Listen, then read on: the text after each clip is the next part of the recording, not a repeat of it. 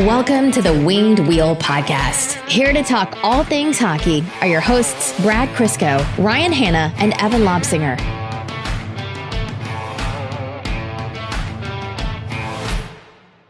What was more satisfying, Brad? Seeing the Michigan flag being planted in the middle of the O in OSU's field, or seeing Alex Nedeljkovic wearing the Michigan gear because he had a bet with Dylan Larkin?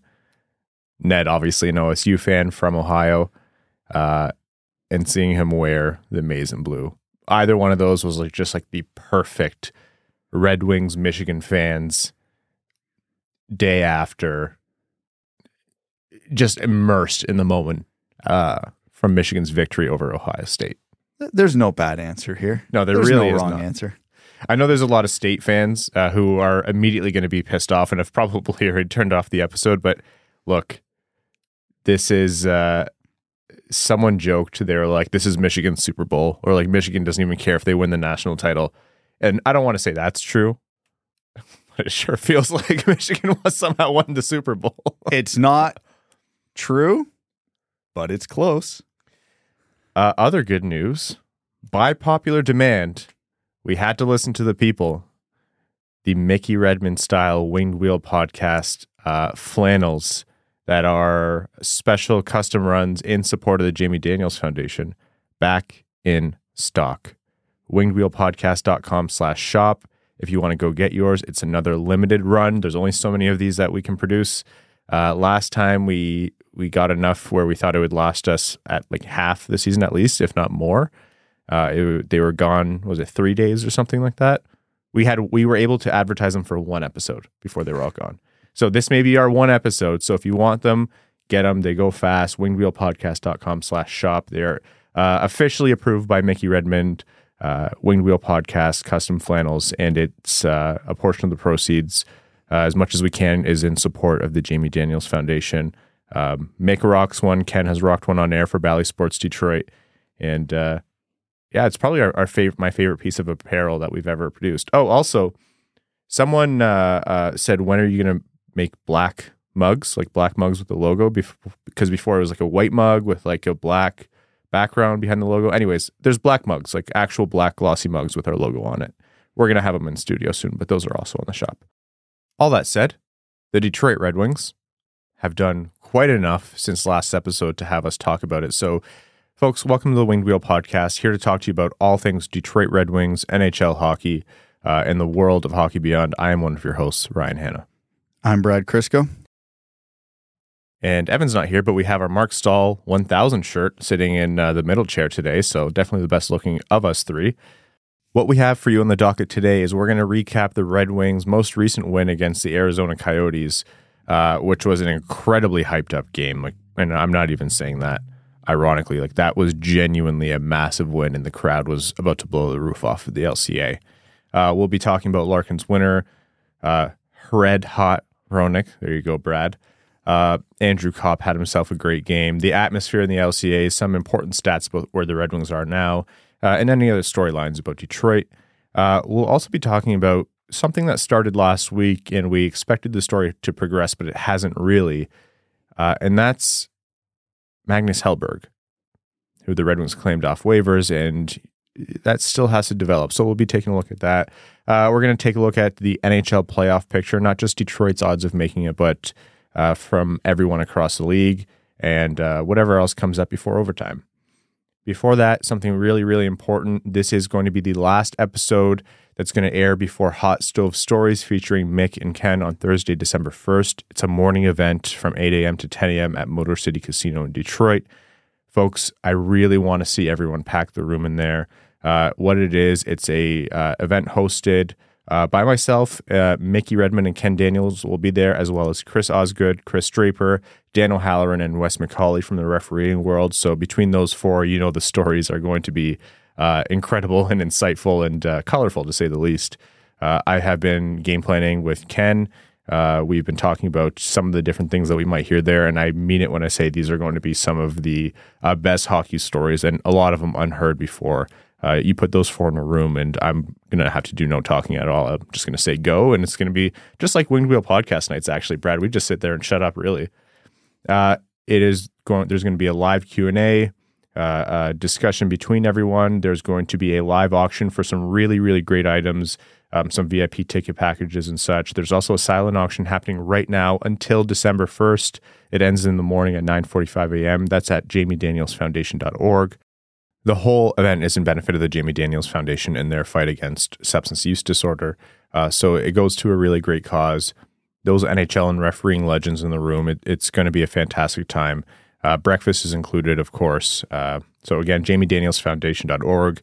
Bid on the great items on the silent auction, like a signed Mo Sider jersey or a signed Dylan Larkin game used stick or a bunch of other things. Get tickets to the event. And I hope to see many of your smiling faces in that room. Brad, I want to say it was a couple weeks ago, or before this 4-game Red Wings win streak started. I think it was after the Anaheim OT loss. Yeah, so it would have been our episode on the 16th, that Wednesday night. You said to me, for Detroit to not fall out of it before an extremely tough December schedule starts, they have 4 games ahead against San Jose, Columbus, Nashville, and Arizona. And you think they pretty much have to grab 7 of those 8 points based on the quality of the teams and the tough schedule they have after that. I said to you, I don't know that with how they're playing right now that they'll even grab 5 or 6, even though I agree with the premise of it. The Red Wings grabbed 8 of a possible 8. 4 wins, 3 of them in regulation. So those go in the RW column. First of all, you were right because you thought they could. Second of all, what an important run by the Red Wings leading up to this December. Again, it's easy to criticize the Red Wings for having a great record, but having a soft schedule. And we've repeated ad nauseum, you can only play your schedule. You get a run of weaker teams or a prolonged run of weaker teams, you have to capitalize. I mean, it's the NHL. Even bad teams are good more often than they're bad. Sometimes they just play poorly. Sometimes they play punch well above their weight. It's hockey. It's random.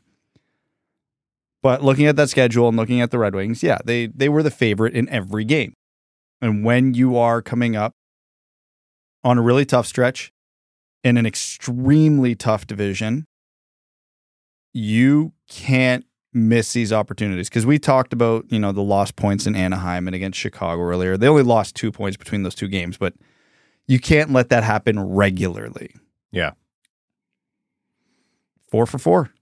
It's perfect. It's what you could ask for. Now, the Red Wings don't have breathing room because Florida and Tampa are still right at their heels. Wow, imagine saying that sentence a year ago. Anyways, because Florida and Tampa are right at their heels, they now have some margin for error. Yeah. To not fall out of the playoff race before the New Year's. So if they go through this tough stretch at like 500, they're not dead.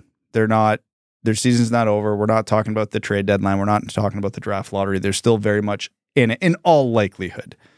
Again, it's a tough division. I would not be surprised to see 3 teams rattle off win streaks, but traditionally speaking, it's unlikely. Now, if the Red Wings can somehow have a plus points percentage this month, and by this month, I mean December upcoming, not only are they in a great spot for a run, they're in the driver's seat.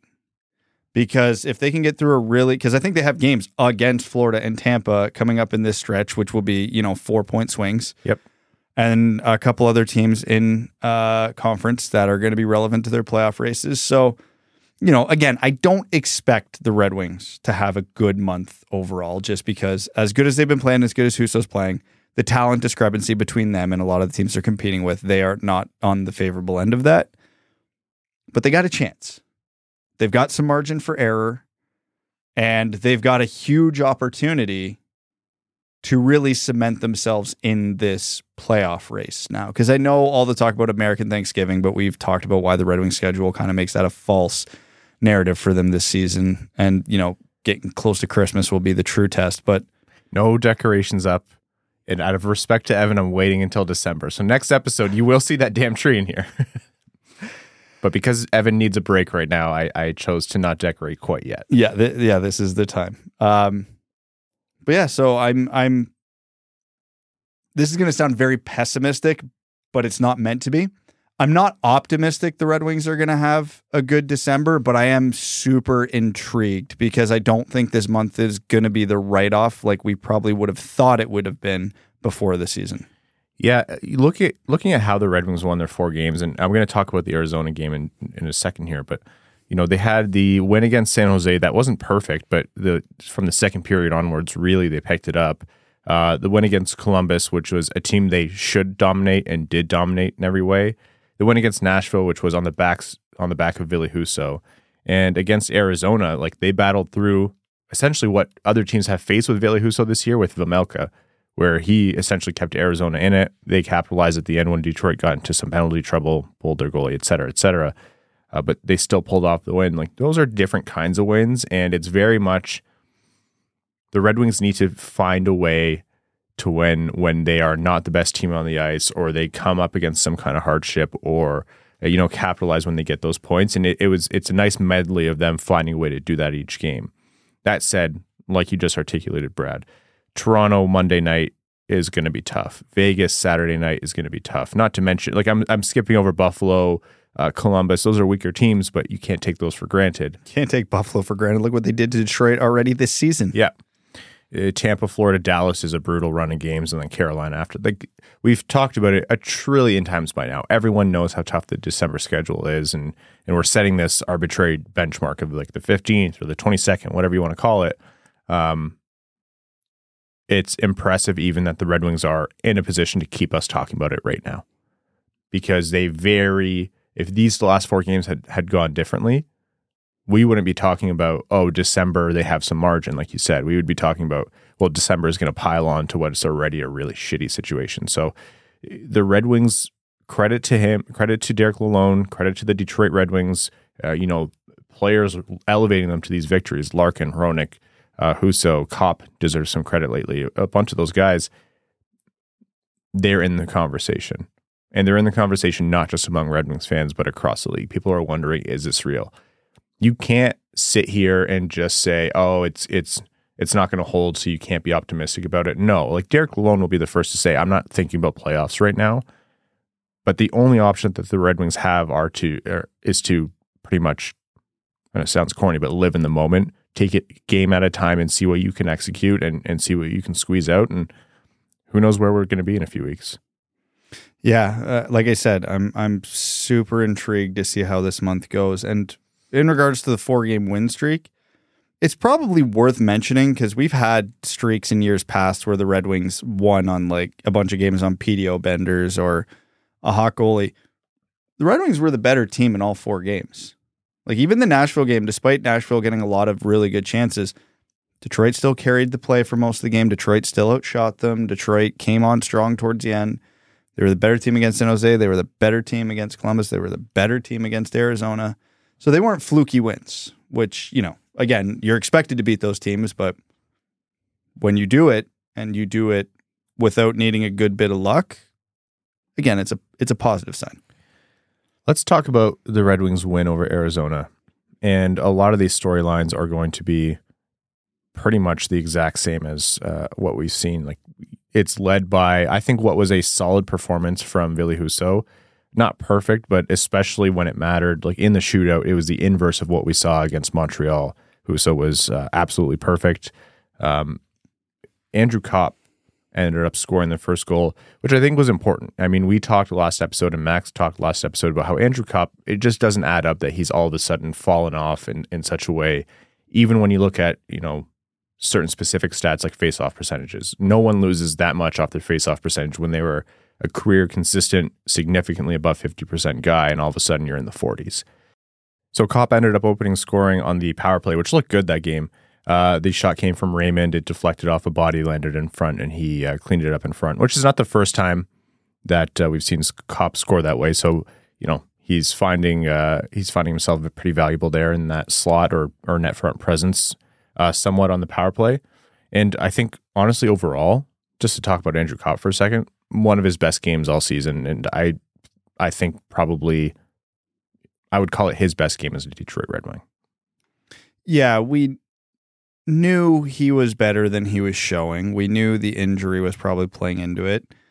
We gave him maybe a bit more rope than he needed, but whatever. It's early in a season, long season, and I think we all knew he was never going to be a scoring sensation. He wasn't going to be a 60, 70-point guy for the Red Wings. He was a versatile 200-foot guy who could fill in at the second-line center and maybe chip in a bit over a half a point per game. And that's what we've been seeing. That's what he looks like, and that's what he's been delivering. You could argue about, well, is that worth almost $6 million a year? Maybe.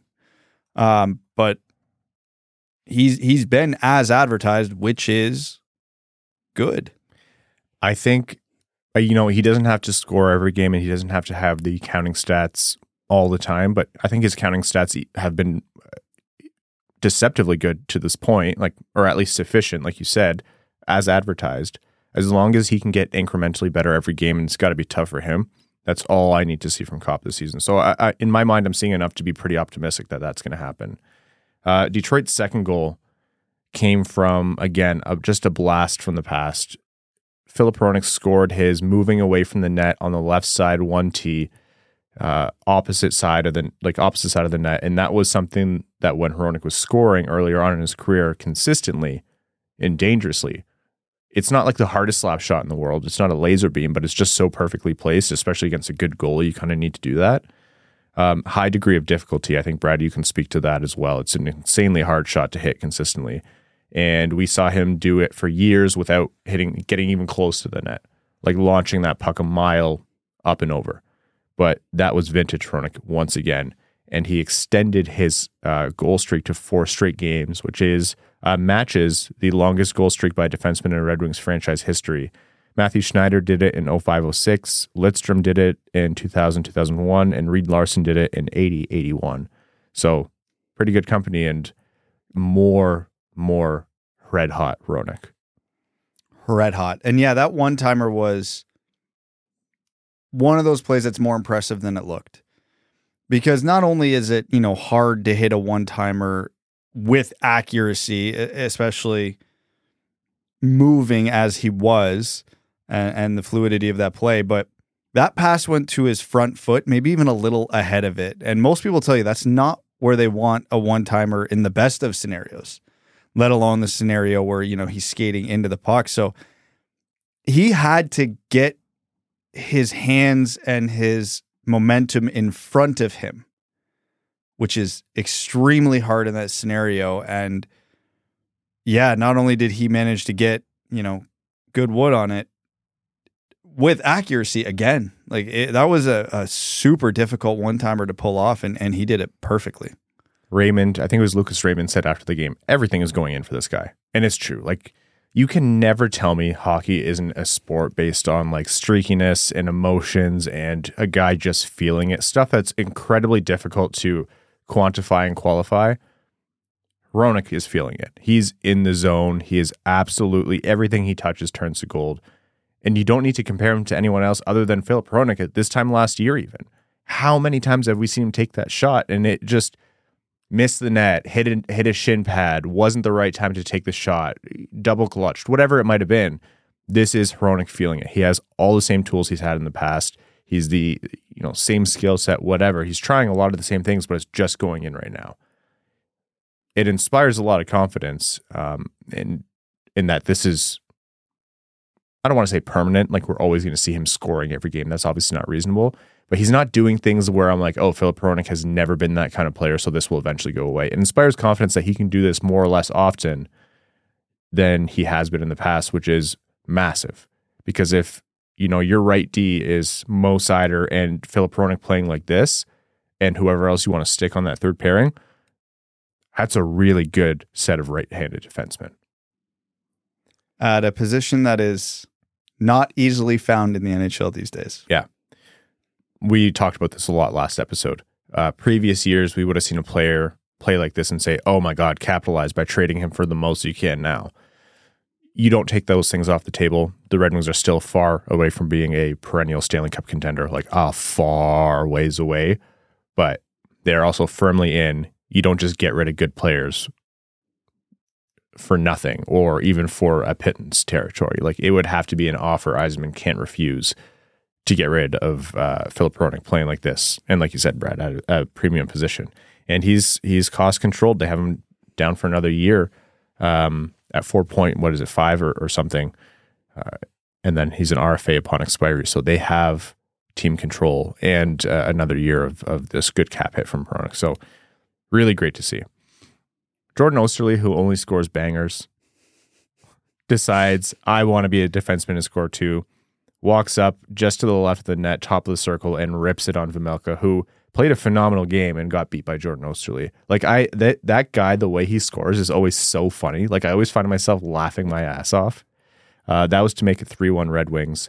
And that is actually the goal that gave Raymond and Bertuzzi both their second assists. So Bertuzzi, who has, had his warts since he's come back, it's nice to see him produce even in the background. We're not seeing vintage Bertuzzi or the best version of Bertuzzi quite yet, but it's good that he and Raymond picked up points that game and continued their counting stats.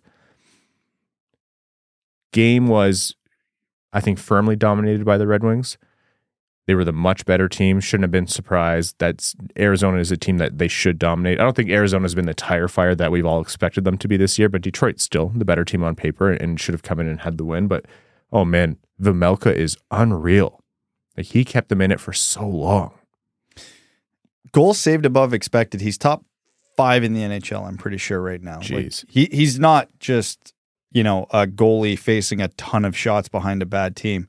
He's legitimately making a difference for them, which might be a problem given what their ultimate goal is this season. So, hey, I mean, good on him.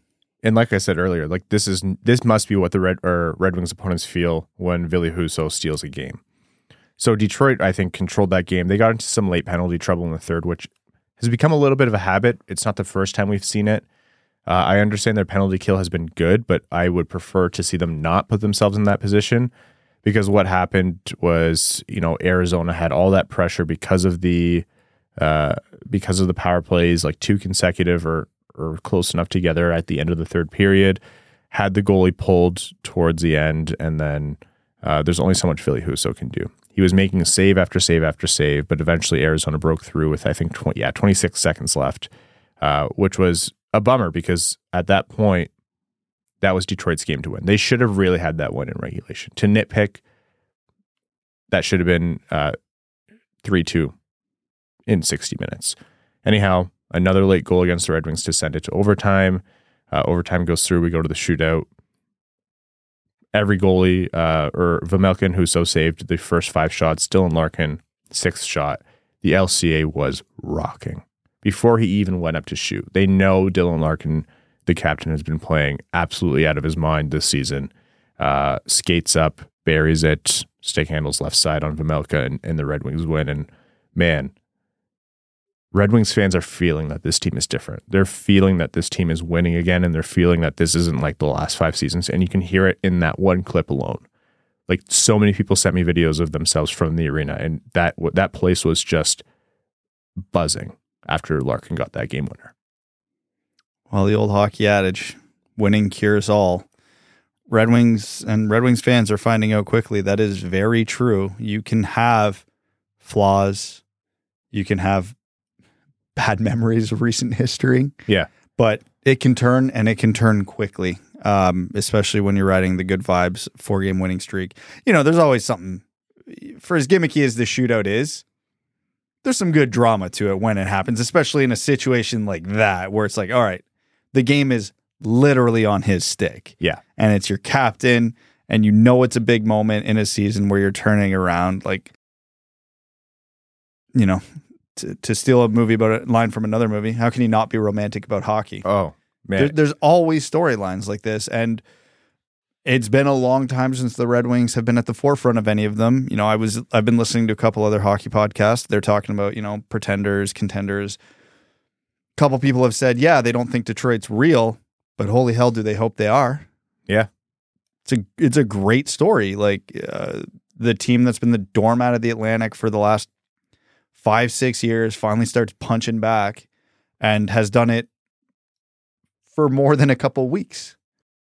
you're totally right about like the storyline and building up to that moment and the drama of it, because we didn't see Larkin for the first two shooters. Nobody scored a single goal. It's a game where the Red Wings dominated. The crowd was into it, but they still didn't secure the win yet. And then before they showed Larkin, I'm like, yeah, this is going to be Larkin's shot. And like you said, it was on his stick. And it's just one of those moments out of a movie. I'm talking about like a middle of November, right? Shootout win against Arizona. Yeah. But it's one of those moments where the crowd knows that puck is going in. And Larkin knows it's going in. And he skated up and shot like he knew it was going in. It's the energy. I say the same thing when we see Red Wings fans in like San Jose or Nashville or wherever else, where the Red Wings have always traveled well in terms of fandom, and they have fans everywhere. But that kind of went dormant for a little while when the Red Wings have, I think scientifically speaking, sucked hard. And that's coming back now. And you see those fans, and it just makes me, it's the same feeling between that and the way the crowd is buzzing after a win like that. It's, again, this team is on the rise. I can't argue with people who have more of a national perspective where it's like, are the Red Wings real? Are they really going to be a divisional seed like that caliber team? Probably not, but it's fun as hell, man. And you hope to see them hang on for as long as they can. Something that Mickey Redmond talked about in that game was Philip Hronek. He showed a little defensive play from Philip Hronek where he had a good stop and then transitioned back up the ice. And that was a good demonstration of both aspects of Hronek's game that have been much better recently. I should qualify by saying I don't think Hronek is a defensive stalwart. He never will be. He's not going to be a shutdown defenseman, if you want to call Olli Maatta that. But he really has been a lot better at those little plays. We've talked about it before. He's done a little of the Mo Sider, like shutting the puck down in the neutral zone before it even crosses Detroit's blue line, stripping the puck as they try to break in, whatever it might be, and then immediately putting it to transition. And that, obviously, anyone who knows hockey knows that good offense starts with good defense. So it's paying dividends into his own game, but he really does look substantially better. And Mickey Redmond made a point to call out Bob Bugner, one of the associate coaches with the Red Wings, who has he manages the defense, and he has a strong defensive focus both in his coaching and his responsibilities with the Red Wings. So are we seeing the dividends paid from Bob Bugner's coaching for the Red Wings this season in Philip Hronek's game? You'd have to think so. It's tough to say. So my honest answer is yes, probably.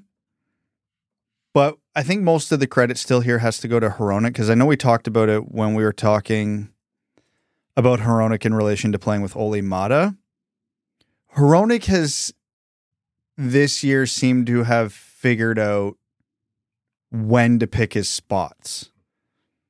He's reading the play better in front of him. So obviously coaching has to have something to do with that, whether it's he can play within the system a little easier, whether the system plays to his strengths a little more, whether Bugner's encouraging him to go out and try some things and do the things he's been doing, or if it's been the opposite, just, hey, simplify it, find the space and smash it. Yeah. There's a lot of things you could point to that have improved or have evolved in Hronek's game, and we're never going to know whether that's all Hronek, Maatta, Bugner. The reality is it's probably a little bit of all three. Oh, it's a combination of everything. It's absolutely a combination of all three. So the perfect storm of, fixing a good player who was struggling.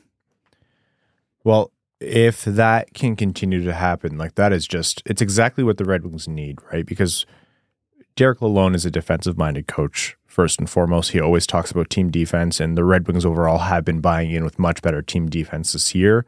But if that needs to be accentuated and supported by a strong actual defense. So if Bob Bugner is able to come in and make those waves, is it all Bugner? Is it all Maatta? Is it all Hronek? No. It's Jordan Oesterle. No, I'm kidding. It is a bunch of different factors melding into one, and that's the way hockey works. But it can't just be, the forwards having more defensive responsibility. It needs to be the defensemen that the Red Wings have right now. Is it the best defensive roster in the league? Far from it. Far from it. But it's what they have. Much like you can only play the schedule you have, you can only play with the team that you have. And if Bugner can maximize or help to maximize what the Red Wings have, that is going to be points on the board in the standings. More on the Red Wings in just a moment. First, I want to tell everyone that this episode of the Winged Wheel podcast is proudly brought to you by NordVPN. Are you missing out on a game or your favorite show because it's not available in your region? Let me introduce NordVPN.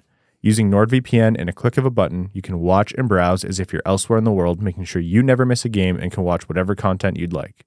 No need to travel across the continent or oceans for your favorite team when NordVPN brings them right to you.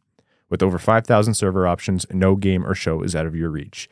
Using our special link, nordvpn.com/wingedwheel, you can receive a huge discount on NordVPN's cybersecurity 2-year plan, plus 4 free months. We all love to binge, but privacy is a big deal too. NordVPN keeps your information encrypted, so you never have to worry about your IP or location getting out. They've also doubled down on keeping you safe with their new threat protection feature. Say goodbye to intrusive website ads and malware. Even if you download an infected file, threat protection kicks in and deletes it before it makes a mess of your computer. Don't forget, there's no risk to you with their 30-day money-back guarantee. Give it a try, and if you like it, great. If you don't, they'll issue a refund, and you can pretend the entire thing never happened. Check out our special link, nordvpn.com/wingedwheel, to get your subscription started today. I know we made a lot of frequent flyer mile jokes about players to and from on the taxi squad and whatever other juniors coming up from Grand Rapids, but man, Magnus Hellberg. I imagine him a little bit like Tom Hanks in The Terminal. Just never leaves the airport, although he does go from airport to airport. So between Detroit, Ottawa, and Seattle, just endlessly flying between those 3 cities. So the Red Wings reacquired goalie Magnus Hellberg from Seattle, who was put on waivers, and the Red Wings claimed him. So the Red Wings, who originally brought him over to the NHL from Europe, now get the goalie back. And it was interesting because the Red Wings still have Billy Husso and Alex Nedeljkovic, and they're both healthy as of right now, which begged the question, why? Why? Why? Here's the thing. Hellberg is a pro journeyman at this point. He's a guy who can come in and fill a gap, but probably not be a mainstay in net until he gets probably a bigger opportunity, and that just hasn't come up. So there's a reason why he keeps getting waived, and there's a reason why he keeps getting claimed. He's just in that in-between period. And you've seen goalies break out of that and find themselves sticking in the NHL, and you see goalies who just do that and fizzle out or eventually become career AHLers or whatever it might be. And Hellberg is kind of in that area of flux. But let's talk about what this means for the Red Wings and what their plan is. So let's look at the Grand Rapids Griffins. Actually, first of all, Hellberg's sweet Red Wings pads aren't actually here right now, Max reported, which is super disappointing. But in Grand Rapids, they have Olkinora and Brattstrom. The performances haven't been good. It's just not been good stats. I think as of a few days ago, Brattstrom had a 405 goals against average and an 874 save percentage, and Olkinora had a 421 goals against average and 858 save percentage. Olkinora especially, I get the sense that the team isn't too keen on right now with his performances. He was essentially similar to Hellberg, really, just a more seasoned veteran goalie who knew how to win games and do all that, was brought in to stabilize the Grand Rapids net a little bit. So you think, okay, Hellberg is here to go down in Grand Rapids, but he would have to clear waivers. Very obviously, this is a guy who is good enough to get claimed on waivers, doesn't make it through very easily, and Ottawa and Seattle will tell you all about that. So what's the plan? Great question. I don't know. And I actually think that's the right answer. Yeah. So in the short term, this is one of the very, very few benefits to the boatload of injuries the Red Wings have had, is that they're not healthy scratching 3 guys every night because they don't have enough players to healthy scratch 3 guys every night, so they can. Well, last game they did. They healthy scratched. Counting Hellberg, though. Oh, yeah. Oh, okay. That's counting Hellberg. Right. Because normally teams won't carry 3 goalies at the NHL. No. So it's very rare you'd ever see a goalie be a healthy scratch. And right now it's just Hag and Lindstrom. And let's be honest, after their run this year, they're not going to see a lot of run for the rest of the year. So they have to have injuries to make it in consistently. Exactly. And so Hellberg can hold that spot until I think Soderblom's probably the closest to coming back, and he might even go to Grand Rapids before Hellberg just for conditioning or to get up to speed. I don't know. But he's waiver exempt. So there's a reality here where the Red Wings could carry Hellberg as the third goalie for a while. Yeah. Just in case something happens to Husso or Nedeljkovic, or, the really long shot, a trade comes up or whatever. There's a million reasons you could carry a third goalie for a while. I do think that they probably want Hellberg for Grand Rapids. That seems like the most obvious answer. But again, like you said, comes with the huge caveat of he'd have to clear waivers, which doesn't seem overly likely at this point. So maybe, Stevie in his infinite wisdom is waiting for like this precise moment where he's like, all right, nobody's getting claimed right now because of reasons X, Y, and Z, and tries to slide him through. I don't know. Yeah. So there's a lot of possibilities here. I think the Red Wings have the benefit of time on their side, so they will likely use it and just carry three goalies for a while.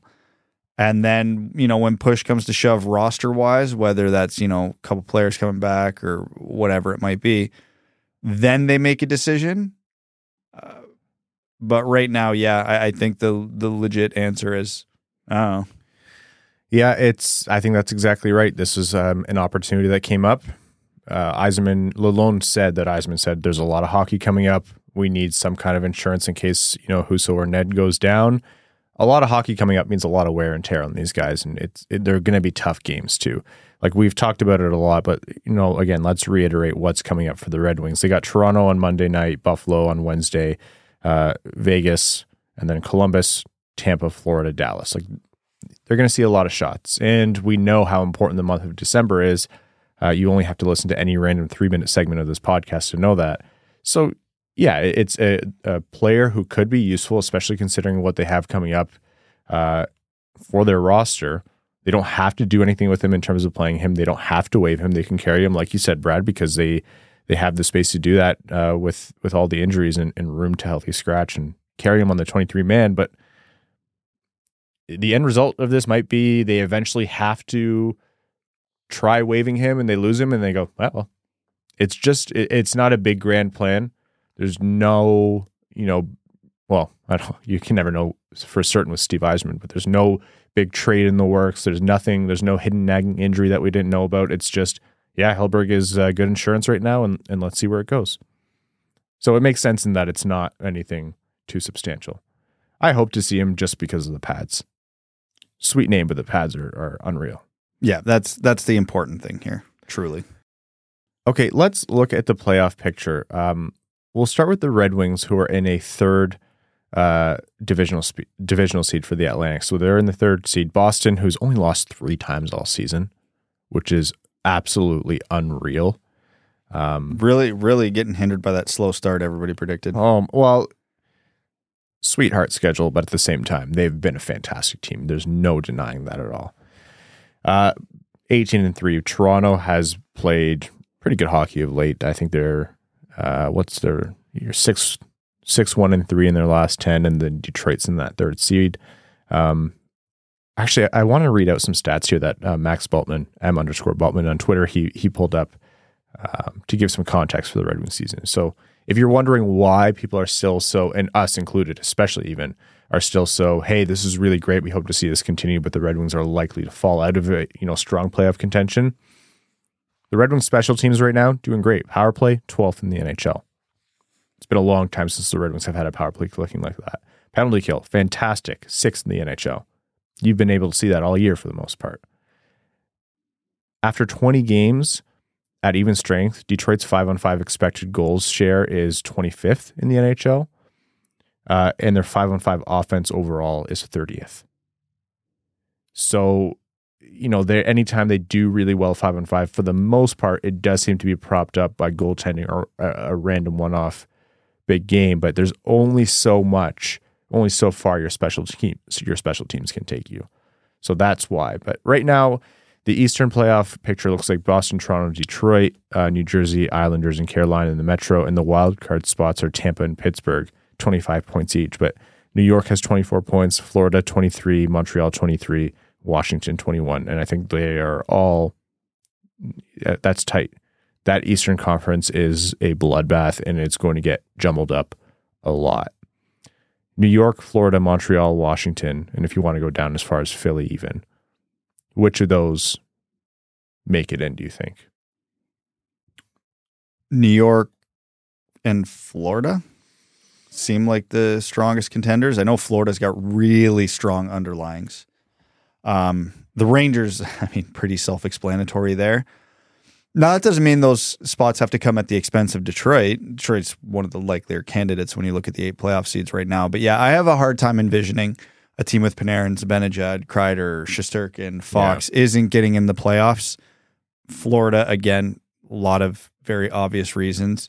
You know, they could bounce an Islanders and a Penguins, and the Red Wings hold on to a playoff spot.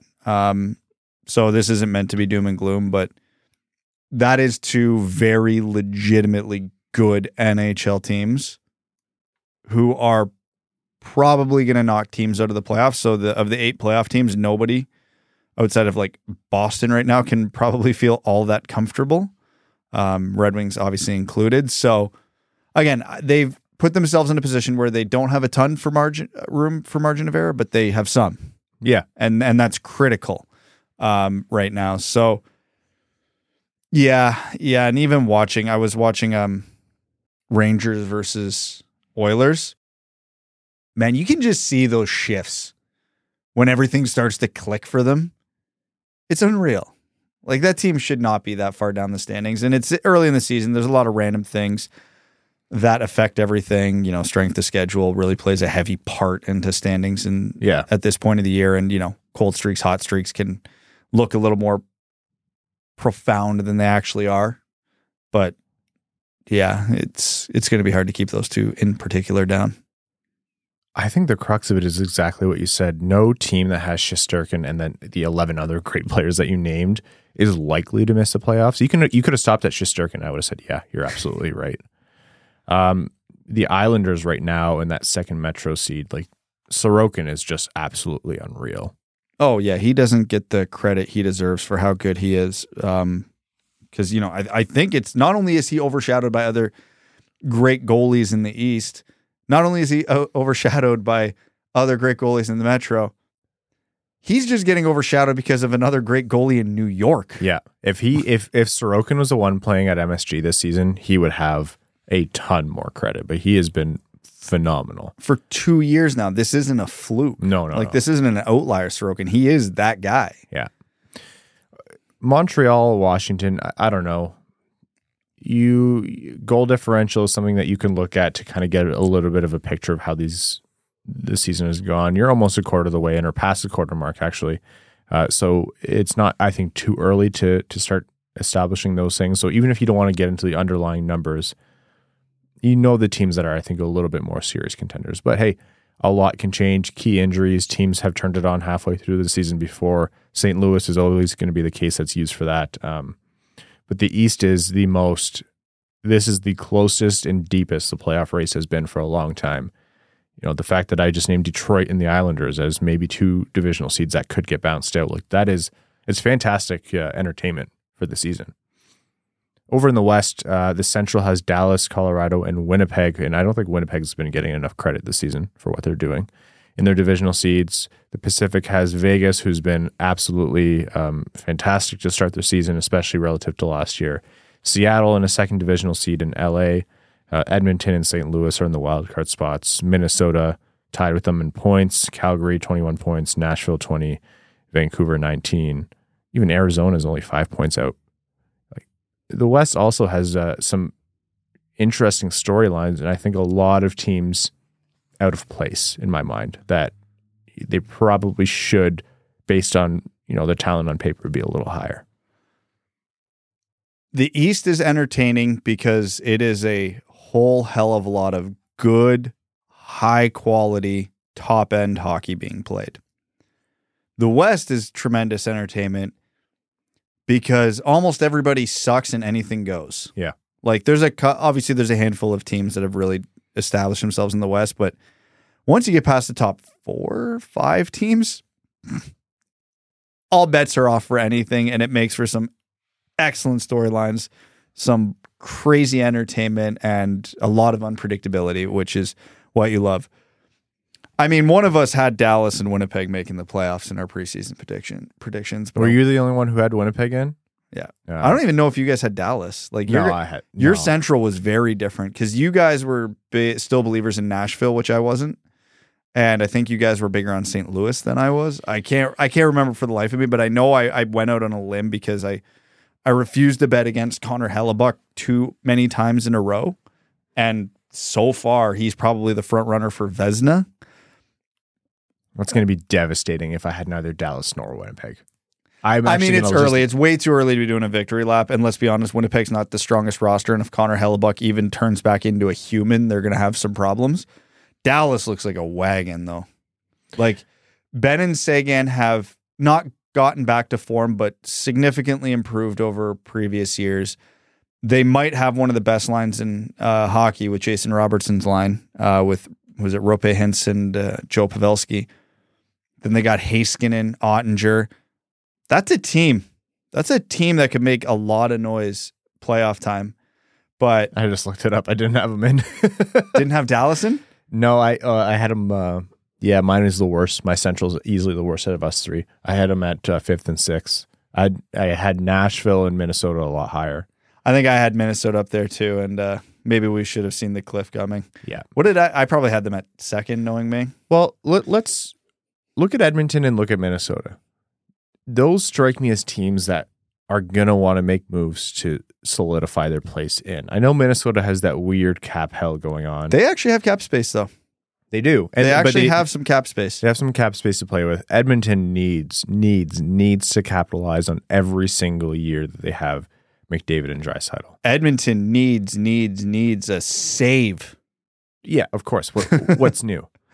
They're missing Evander Kane, and it's been reported that they're looking for someone to fill in. Evander Kane's, he had that horrific cut to his wrist. Look, I'm not trying to just drum up something out of nowhere. You're telling me Ken Holland's not going to kick tires on Tyler Bertuzzi? Absolutely, he's going to. Ken Holland is a GM who works on familiarity. He's looking for someone to fill in Evander Kane's player archetype, someone who plays with some edge but can produce. He is absolutely going to call about Tyler Bertuzzi. 100%. Well, since you went there, let's lean into the crazy. Everything's connected, Ryan. This is why the Red Wings got Magnus Hellberg. That team needs a save. That team needs a goal. Nedeljkovic, Bertuzzi for what? I don't... Like Dylan Holloway in a first. Let's get weird. What? Yeah, oh my God, that'd be an incredible return. Oh, it absolutely would be. Philip Broberg. Would you? Probably. Holland will label Holloway as a no-go. Probably. Although that list gets short. If you think you're in a cup window or you need to be competitive and you're running out of years to maximize on Draisaitl and McDavid's performance and contracts, your no-go list, your non-starter list should shrink. Some GMs try to have their cake and eat it too, and a lot of them do.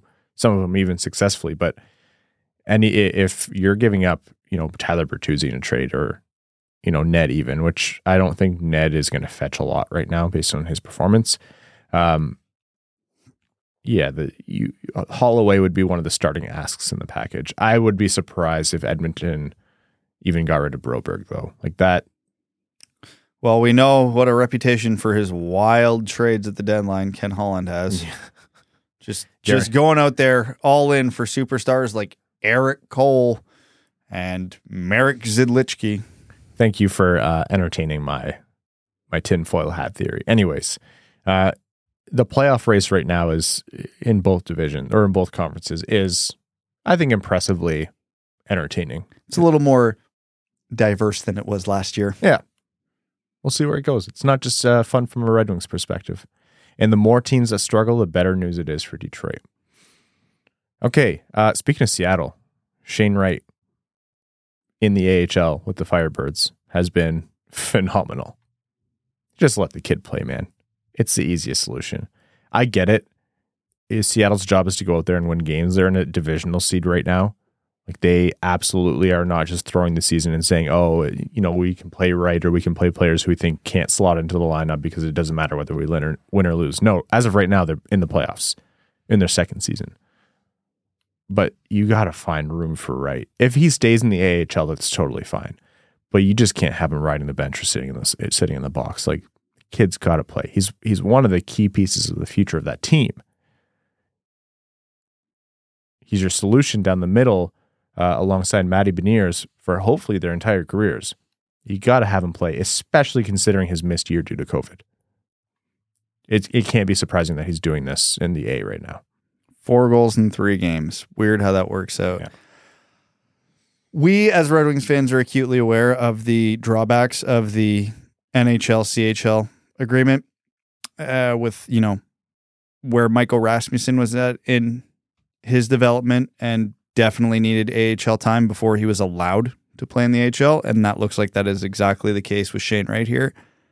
There needs to be an amendment to this rule. Like, okay, fine, if you're like a first-round pick or a top 15 pick and you don't make the NHL, then you're eligible for the AHL, because this kid sat 9 out of 10 games before he went to the AHL. I know they're in a good spot now timing-wise, because by the time his 5 or 2 week stint or whatever it is in the AHL is up, they'll have 1 game against Montreal,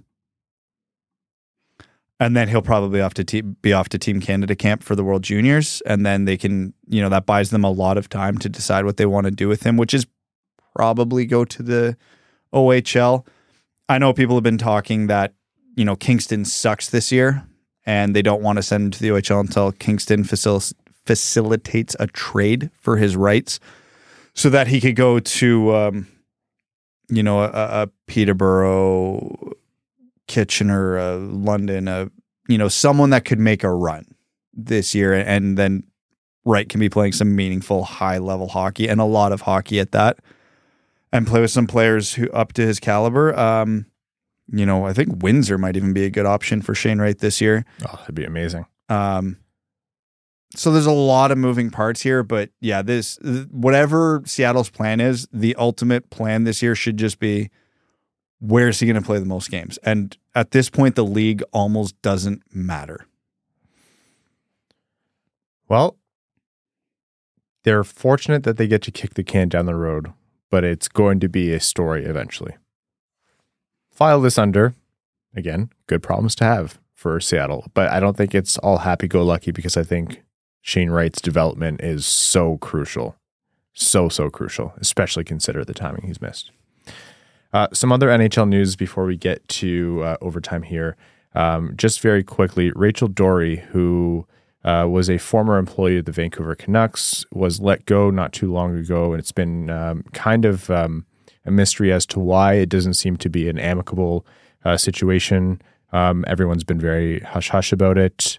Rachel Dory just actually posted, while we were recording something, a filing of I believe it's technically classified as a human rights complaint against the Vancouver Canucks, in which she alleges that Emily Castonguay and the Vancouver Canucks and various members of management are liable for discriminatory actions against Rachel Dory. So if what's detailed here is true, this is going to be very messy for the Vancouver Canucks.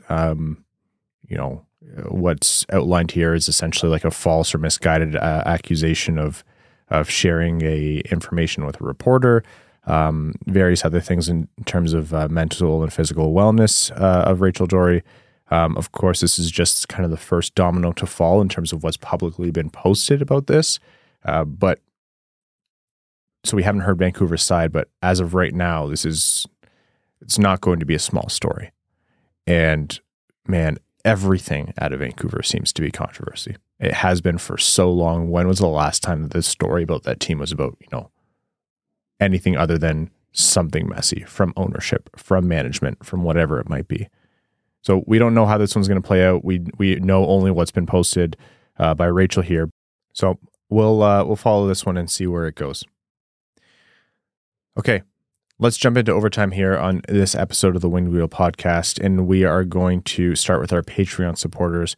Patreon.com/Winged Wheel podcast. If you want to support the Dub Club, so-called, you get access to our Patreon exclusive overtimes that we record right after this, which are way more loose. I take all the rules away from Brad and Evan, and they have fun with it. We all have fun with it. It's a really good time. We also have an immense number of giveaways. We are giving away 2 tickets to every Red Wings home game this season, and the majority of them go directly to Patreon supporters.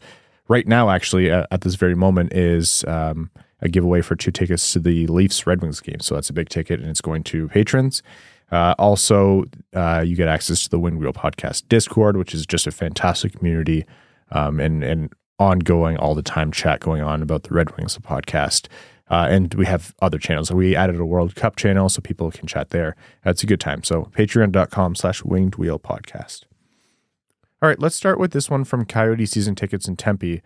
Says, there's a reason that many people don't know what goalie interference is. It's because the NHL has completely redefined the word interference when it comes to goaltenders. The league has essentially made incidental contact a reason to take goals off the scoreboard.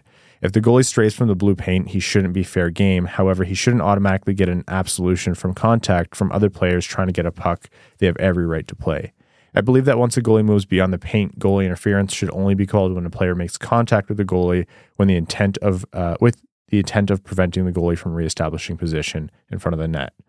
In short, incidental contact and interference are not the same on open ice, and that shouldn't change anywhere that's outside of the blue paint. I'm fine with making blue paint area larger for bring some clarity and consistency to this issue. That's an interesting suggestion, making the crease bigger. Please no. That I do think that would be fixing one issue and opening up a lot of other ones, just making more areas where you can't touch the goalie or be, near the net. If you make the crease bigger, there would have to be a rule amendment that says if a player makes contact with the goalie anywhere outside of that blue paint, it is not taking a goal off the board. Like, if you're giving the goalies more room to roam and they are completely and 100% safe within the blue, then they are complete. Like, I'm not saying they should get run. Like, I'm not saying they're open season, not in that context. But if a player's skating past the crease and the goalie's outside the crease and his skate runs into the goalie's skate and puts the goalies on his ass, okay, then that would count. I don't like this. I don't want to do that. The goalie interference rule is bad, but it's not all that unclear right now. Sean McIndoe, Down Goes Browns, done a lot of stuff with goalie interference over the years, and he's cleared up a few things, namely, if there is even incidental contact in the crease, the benefit of the doubt 99 out of 100 time goes to the goalie. If your foot is in blue and you just ever so slightly brush one of the goalie's ass hairs, the goal is coming off the board. Outside the blue, that's where the water gets a little murkier these days. But the NHL has established the precedence that they are very sensitive on the topic. And if you at all impede the goalie's ability to make the save, it's coming off the board. Unless your team directed the opponent into your goalie. So however slight it might be, it's coming off the board. Now, fundamentally, I disagree with that as the rule stands. But that is exactly how they are calling it. Okay, let's take one here from Matthew Guess, who says, when will you start to change your mind about the Seider and Sherratt pairing? Just needing more time to figure things out. The team's D game has improved over the past 6 to 7 games, analytically speaking, but the Sherratt-Seider pairing has not shown too many improvements. Seider has begun to shine, sure, but those two as a pair are just not good together, and I feel like this is being underappreciated and looked at with rose-colored glasses, since it's simply a big Yzerman move taking Sherratt on a long contract. I personally think the reason is simple. The styles are just not good together. Seider needs a reliable defender, not a guy who goons people. Seider is not soft on the ice. He doesn't need Sherratt's style of game. So, Matthew, I think I agree a lot with what you're saying. I think what we're probably seeing here is an incompatibility of play styles. I don't think that just the fact that Yzerman signed this guy is why anyone, saying that it's good. Because defensively, we've talked about it at length. It's not been good defensively.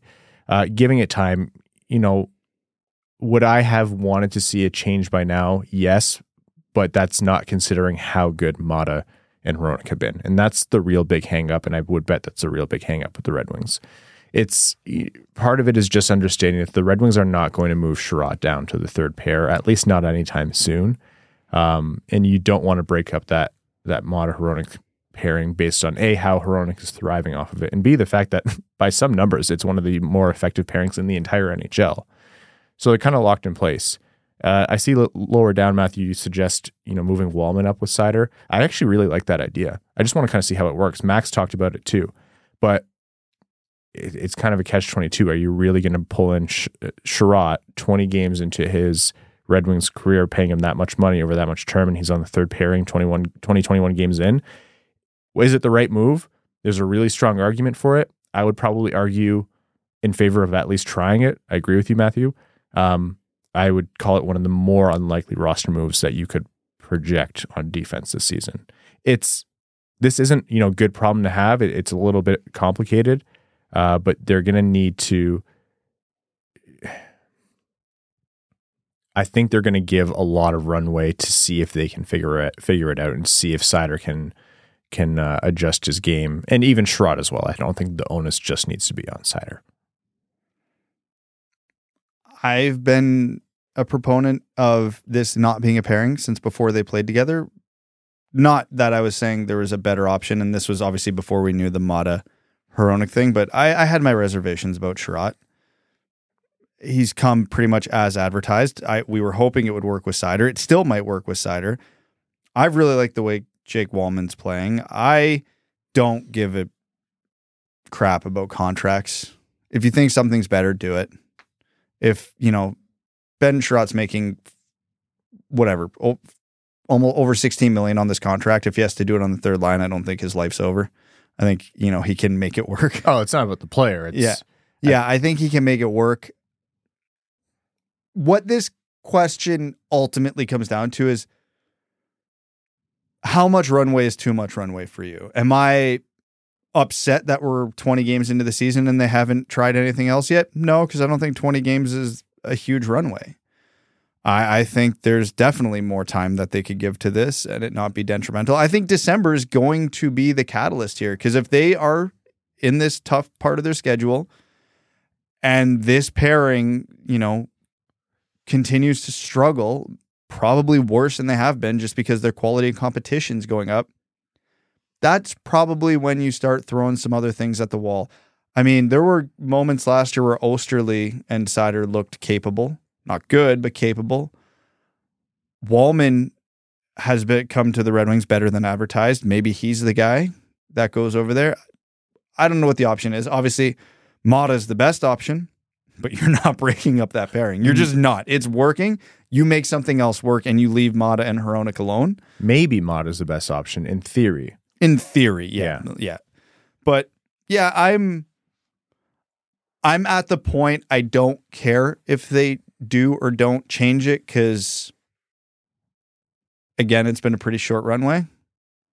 Should I be using that example after a plane went off the runway right near my house this week? Did it really? Yeah, 737. And it missed you? Yeah, just barely. Like, it ended up in my front yard. It's like a redneck's house now. Instead of car parts, I got plane parts. But I think there's a lot of time for this to still be worked out. Yeah, I don't want to say I'm not concerned. I am, but it's just one of those things where it's like, are the Red Wings really going to do anything other than give it more time? I'm torn. Like I mentioned before, but it's a fair criticism. It's not been good, and if you're going to pay a guy that much that early, we said, to come into the season, not counting Kopp's injury, but Kopp and Sherratt, the expectation should be there for them right away. Kopp's injury changed things a little bit, but for Sherratt as well. So when you're evaluating Sherratt, has he been effective in his own game? Depends on what you're looking at, but has he been effective in the role they've put him out in? There's been some to be desired there. And there's also, I think Seider just didn't have a good start to the season too. Like, we can't pin anything bad that ever happens to Mo Seider on other players as well. He needed time to really refine his game. But that is going to be an ongoing discussion. Lars Thorzel says, hey boys, once we're closer to injury-free, the team will face some difficult decisions. Can Fabry and Zadina reclaim spots as everyday players? Can you demote Jonathan Berggren, who has 5 points in 7 games and looks good? I would bet that Fabry gets, as long as Fabry is rust-free, like they're going to ease him in, so I don't think he's going to take top 6 minutes or anything. They'll ease him in, and he has enough goodwill, and he's been effective as a Red Wing, more or less, so he'll get his time. I have a hard time seeing Zadina forcing the issue. If Berggren's playing as he is right now, I think Zadina will be in a tough spot with either tough minutes or in the press box more often than he would like. That said, you don't know what the injury status is going to be. You don't know if the Red Wings will ever be fully healthy. You know, teams always have a rolling amount of injuries. If they do get to fully healthy, Zadina is going to have to make a lot out of a little to outcompete, Berggren, Soderblom, Fabry, whoever else is there. He doesn't have a good foundation to work off of. All right, let's take a question here. Let's go to Reddit, actually. Let's take a couple of Reddit questions to wrap up.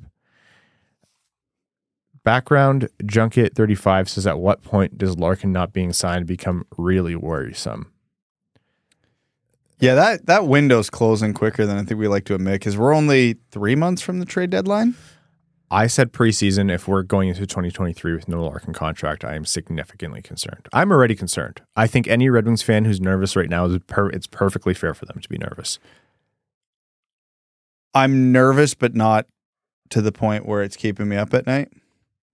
But we're getting close. Yeah, if Santa Claus doesn't drop a new contract to Dylan Larkin's house this Christmas, we're going to start asking some questions. In every single game he plays, there's a bigger chorus of pay the man. The shootout winner. Everyone's like, pay the man. He's playing excellent two-way hockey, pay the man. He's producing, whether it's with Raymond, whether it's with Bertuzzi, whether it's with Kubalik, whatever, pay the man. On games where there's nothing going offensively for the Red Wings, Larkin comes in and does it, pay the man. That diving through Arvidsson's legs save that he had to steal a point for the Red Wings against the Kings, pay the man. So I understand people saying it. The issue is he don't know what he's asking for. If he's asking for 10.5, I understand why they're at a crossroads here, but it's getting a little bit anxious. Lord of Finessing says, who do you think will win the World Cup? Oof. You know what? Let's say Spain. Well, yeah, maybe. Certainly not Canada.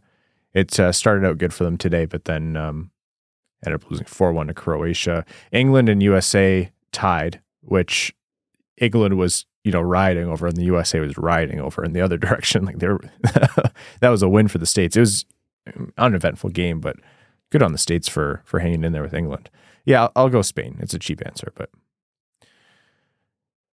Calgary Cheek Clapper says, been wondering about this all year. What's the general opinion on constant line juggling? I just wonder to what extent players need time to gel and be their most effective. Wings fans are no strangers to line juggling from Blashill days, but Lalonde seems to have a particularly short leash. I love Lalonde, and I don't have a solid opinion one way or another. Would love to hear your thoughts. I think as things have worked, they've stuck. Like, we've seen the defensive pairing stick, and that's been anchored by Mata and Hronek. The third pair has changed a lot, and the first pair has stayed as it is out of necessity, really. But, the most recent iteration of the top six has stuck because the Red Wings were not finding scoring when they needed it, and finally they were able to. I think that Columbus game really drove it home. But, yeah, it's Kopp, Raymond, and Bertuzzi on that second line. Perron, Kubalik, and Larkin on the first line. So I think it's a normal amount of line movement for a team that's not producing. If the lines weren't being juggled, then the Red Wings would have better 5-on-5 offense, and I wouldn't have read out that max stat. I'm generally not a fan of line juggling because, chemistry is a very real thing, and you need some to be able to pick up on your line mates' habits, timing, etc. There's two reasons in my mind where you legitimately need to juggle the lines. One, injuries. You don't have a choice. You have to. And two, if you're not scoring. And on both those points, the Red Wings, Giant, yes. So lots of line juggling needed still. All right, last question here before we wrap up from Detroit Rob, who says, do you foresee any scenario in which we are buyers at the trade deadline? I'll stop chugging my Kool-Aid soon enough. I can think of a couple of very specific ones. We keep talking December. Let's say the Red Wings make it out of December with a really good winning record. They beat tough teams. They're still in divisional seed heading into the new year, or firmly in a wild card spot. They're in it. And the Red Wings are in the mix where, it's no longer talking about, oh, this won't hold. It's we just need to have a run good for the rest of the season around the trade deadline, around, that late February, early March area. And they're like, yeah, we just need to run good and we'll squeeze in because such and such teams. Florida has fallen off, as has Pittsburgh. In that situation, I could see the Red Wings evaluating, did we have a key injury at center, or are we missing some solid lefty because so-and-so is out? I can see them buying there. I can see them getting an offer they can't refuse for a player like Bertuzzi or Hronek, but that means they want to replace that player in terms of effectiveness for the rest of the season. So they might try to buy a rental as a stopgap. It's not impossible. I can absolutely see it. They might look at what Olli Mata is doing on the left side and say, we want a version of that from Mo Seider, and we'll buy a little bit of a better version of Olli Mata. I don't know if that exists on the market, but they might try to do that too. I wouldn't call it likely, but I wouldn't call it a 0% chance like we would have any of the last 5 or 6 seasons. I don't know. Am I crazy, Brad? This is a could they, should they? And could they? Yeah, I could see the reality. Give the team a bit of a boost and reward them for a good season to that point. Injuries could be a factor. Could be a lot of reasons why they could justify buying at the deadline. Yeah. Should they? No. I have a hard time seeing a scenario where the Red Wings should be buying at this deadline. Ignoring hey, we're paying a 6th round pick to fill a hole on our 4th line, bottom pair D. Okay, those trades are so insignificant. Who cares? But in terms of being giving up any appreciable asset for a rental at the deadline should not happen for the Red Wings this year. Again, under almost any circumstance, because I've been a vocal proponent since the early days of this podcast. You only give up appreciable assets at the deadline if it is for a player who is going to be on your team for many years to come, or you are a legitimate Stanley Cup contender, not playoff team, Cup contender. Which, could I see the Red Wings making the playoffs this year? Absolutely. Could I see Husso getting hot and the Red Wings stealing around? Absolutely. Do I see the Red Wings winning a Stanley Cup this year? Good God, no. No, absolutely not. So you save those assets because you might need them next year at the deadline or the year after. Look at what happened to Florida now. They were a legit Cup contender, but they kind of went a little overboard, and now they have almost nothing left to give up for when they need to buy at the upcoming deadlines. Mm-hmm. So it's easy to say, oh yeah, the Red Wings have had a ton of 2nd round picks. There's a ton of those guys in the system. It's okay if we give up a 2nd round pick this year. You might need to pick this guy and trade him at next year's deadline when you're a much better team. If the Red Wings swing a huge trade in the offseason and all of a sudden, let's say they've got a second Dylan Larkin on the team, yeah, you're probably in a window to buy then, and you want to have as many assets as possible. Then all of a sudden your system's not absolutely in the tank if you trade a Johansson, a Wallinder, whoever. Yeah. So again, could I see it? Yeah. Should they? No.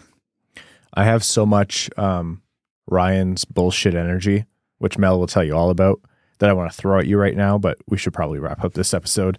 Folks, thanks for tuning into the Winged Wheel podcast. If you're a new listener, welcome to the show. There's usually one more of us meatheads here. If you're a listener of old, thank you so much for supporting us for so long. We'd like to thank the sponsors of this episode, NordVPN, nordvpn.com/wingedwheel to get that great discount. And we'd like to thank all of our Patreon supporters. You all have blown us away with your support. Thank you so much. We hope to see everyone at Hot Stove Stories featuring Mick and Ken on Thursday, December 1st. And be sure to grab your Winged Wheel podcast, Mickey Redmond style flannel, at wingedwheelpodcast.com/shop before they're gone again. We'd like to thank our name level supporters on Patreon: Arjun Shankar, Yves Bartels on behalf of the Sarah Grand Foundation, Aikfer, Armchair GM/Genius, Nick Perks, Terry Driver, the number 69, Crime, Ryan Hannah's Banana Slam at Jamathon, Glenn Brabham, Matthew M. Rice, Croner's Left Knee, Brandon M., Carl, Brutina Nanoluski, Chimmy, Chris Ball, Chris P., Citizen High Five, Connor Scovey, Coyote Season Tickets in Tempe, Derek Enstam, DJ Denton, Evan Lob Singing, Mash Bringing, Hash Slinging Slasher, Philip Zadina, the Prophet of the Second Pair, Right D. Philip Hronek, Give Blood a Fight Probert, Red Hot Hronek, Hassam Al Qassem, Jay Gollum, Jacob Turner, Joseph Barry, Kalen Wood, Kevin James, King Tone, Las Ensaladas Picantes, Marcus, Matt McKay, Nedeljkovic, goalie number 1, Nicholas Fritz, R.A., Ryan Hubbard, Scott Martin, Send It Sea Wolf, The Podcasting Couch, Zachary Rogers, General Andy Bohan of the Cheeseback Army, Sam Bankson, number 1 Detroit Red Guys fan, Adam, I Wish I Could Finish Like Ernie, Antonio Gracias, Babe Landeskog, Ben Barron,